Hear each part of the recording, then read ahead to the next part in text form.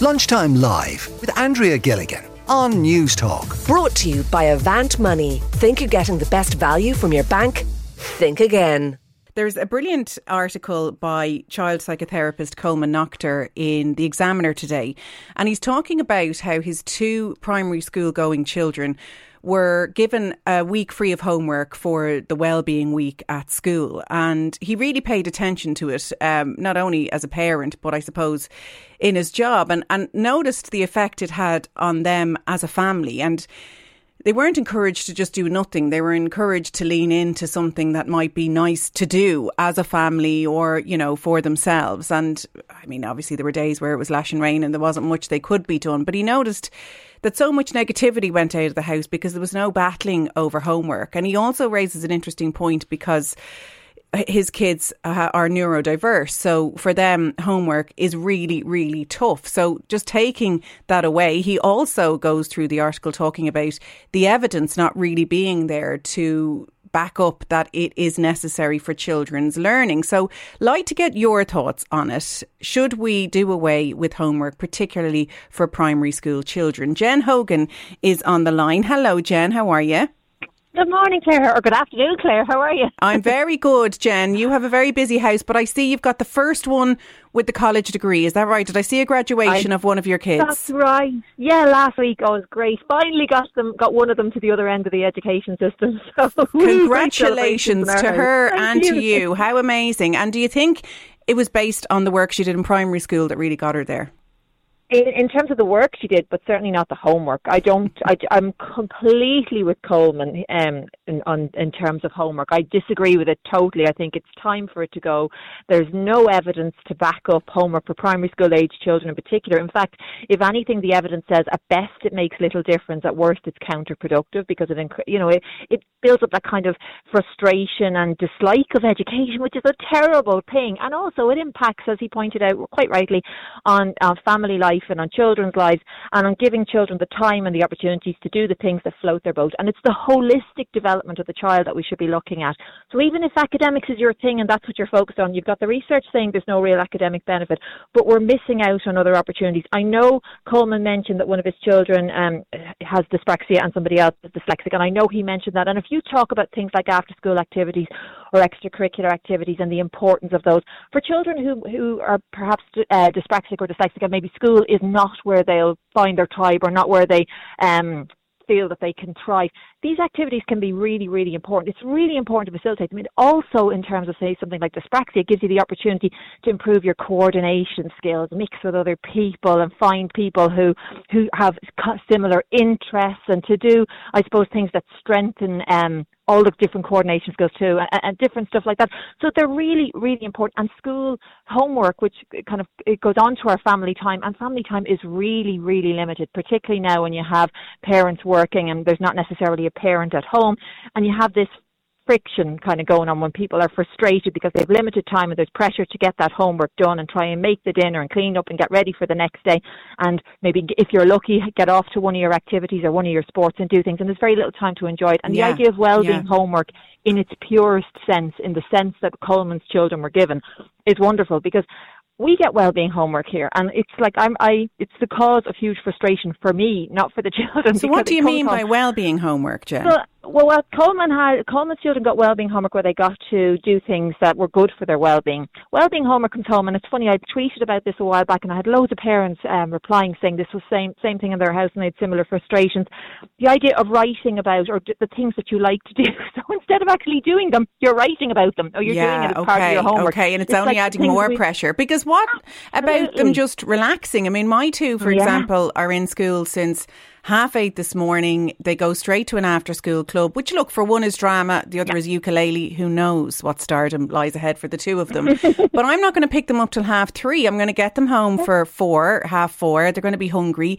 Then do we have to go headlong into an hour of homework each, and then they're heading out training? So it just doesn't really add up, and you spend your whole life as a parent just saying, come on, whether it's eat your toast or do your homework or get your shoes on, and it's just not where you really want to be. Did you do the homework with the kids, Jen? I just had one friend as a parent who said, oh no, I let them do their homework, and if they do it or don't do it, get it right, get it wrong, I'm not there to teach them. I just let them get on with it and bring in whatever they had to their teacher, because it has to be a true indicator of how they're doing rather than me doing it for them or with them.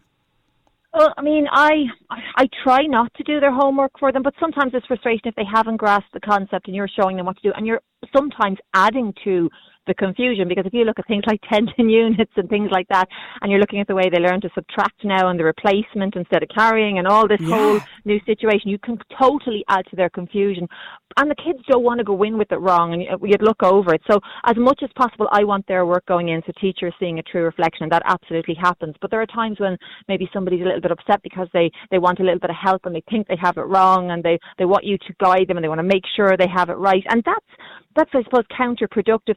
But the whole thing is counterproductive, because for what benefit when the research points to it having little to no academic benefits? And I know people will argue that it's a great way of seeing what's going on in school. And parents and have a chance really for them to go role. over it. I get it. Jen, I don't know how you did it with so many kids. I don't know how you separated yourself into so many different pieces. Will you stay on the line? Because I want to bring Eric in. Eric, you're a teacher. So what does homework mean to you as a teacher? As a teacher, I suppose, the first thing where I would see a benefit for homework is that I can track students' progress when they've worked independently on whatever was set to them. I suppose, having listened to your conversation there with Jen, it's interesting to note that there's an impression being given out that homework brings no benefit, and that's not quite true. There are benefits to homework. I suppose it's just a matter of what your priorities are. It's like anything in life. One of you there mentioned your kids were doing music lessons, ukulele, and do you see practicing ukulele as homework, or do you see practicing ukulele as improving your skills? And that's how I would look at it as a teacher when I assign homework. Is I don't want the students to feel burdened by it or under pressure, and I always say, look, if you can do it, do your best and stop. Don't feel like it's going to negatively impact on you. But you want to try and push them as well. Like in life, you want to try and push the boundaries, whether you're on sports or music or anything you do, drama, you want to push the boundaries of your performance. And it's the same with students in school. You want to make them a better reader, or you want to help them to be a better reader, so you assign a little bit of homework. A key part of homework as well is having parents involved. So, especially with primary school students, if just say I have a 9-year-old daughter, and when she's assigned maths or tables or reading, either my wife or I, we help her with it, and we can see how she's progressing, we can see how she's improving. While if she didn't have that, and if there was no homework for me to check or to keep a track on, she mightn't do anything, or she wouldn't do anything, probably more to the point, she'd go and play games. And you wouldn't be able to track the progress. So as a parent, you mightn't have a clue how your child is developing in school, or if they're having or more to the point, if they're having problems in school, or if they're struggling with a certain element of schooling, well, then you can help them with that, because and look, Eric, I mean, I do use these lines with my own son, you know, and I was sitting down doing his maths with him recently, and we were doing, I think it was graphs and things, and he had to give the definition of what these things were, and he didn't know, and I said, well, you have to just leave that blank. There's no point in us Googling it together, writing it down. I mean, we can learn it if you want, but your teacher needs to know that you didn't pick that up from school today. But you're saying improve your performance and improve your abilities. But what if you're not academic? What if you've done your best in school all day and you need to just come home and relax? It's not the be-all and end-all, is it? No, that's true. That's true. But what I'd say, I suppose, there was something not quite right with what Jen said, is certain students do benefit from homework, while other students don't. So, for instance, older students are shown to benefit, especially when you get to secondary school. I'm a secondary school teacher, by the way. So older students are known to benefit from homework more than younger students. Students from higher income families and students where the parents are more involved in education, they're shown to benefit more. So probably what you see, I suppose one of the disadvantages of homework is if parents aren't involved, or if there's issues at home that mightn't lead to a good academic environment at home, those students probably end up falling further behind. So in the average, what you see is there's no difference. But what I tend to notice is that when you assign homework, the better students and those that are more academically able and those that have a better home environment for study, they push on, while the corresponding point to that then is, unfortunately, the weaker students then start falling a little bit behind, not because the other students are pushing ahead, if that makes sense. Yeah, so no, I hear what you're saying, Eric. And again, you know, there's inequality also. If people have money to pay for grinds, they do better. And there's so many things we need to pick apart. But I do get what you're saying. I want to bring in Alva, if I can. Alva, you're on the line from Sligo. You're live on Lunchtime Live here on News Talk. Do you think homework should be banned? Absolutely, 100%, because it's, you know, I mean, mine are now gone into secondary, one's in first year, one's in second year, and I have to say that a lot easier in secondary at the moment with them at the homework. When they were in primary school, it was the biggest chore ever, and we used to go to swimming lessons and things that we had to cancel swimming lessons, we had to cancel football training, we had to cancel so much, because, I mean, they literally, my little one's homework, she had tons because she had a different teacher every week, and there was always student teachers in and training teachers and had all this homework, and then they brought it in the next day and surprised there was a different teacher there, so there wasn't even the teacher there that had given them the homework in the first place. There was absolutely no, you know, there was no structure at all in what was happening in school with all these different teachers that were going in and all this extra homework and then a different teacher coming in. But the homework, they were coming home exhausted from school, they were doing the homework, they were too tired to eat. They weren't going to swimming lessons. So it was just, you couldn't get a routine going with the homework. And on days there was no homework, it was, you know, just even now they're in secondary, they can do their homework if they've got a free class or their lunch break or whatever, they've their homework done, and they're all doing it on iPads in the secondary, which is great because the iPad is there with them. They're not dragging around a big massive bag full of books. They're not dragging, you know, forgetting books, forgetting copies, forgetting things.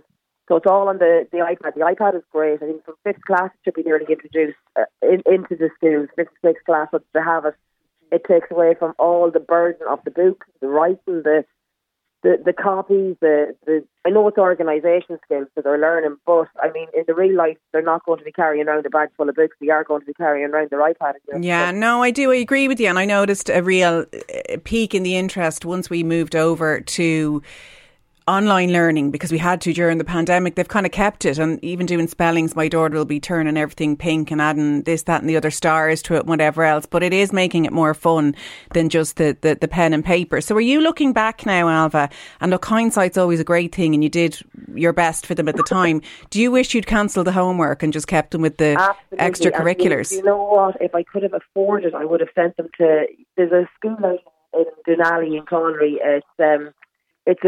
It's an Educate Together school, but they learn what they want to learn. If they want to learn music today, they'll learn music today. If they want to go sowing flowers today, they'll sow flowers today. I know, we're starting to move away from the chalk and talk, and thank God.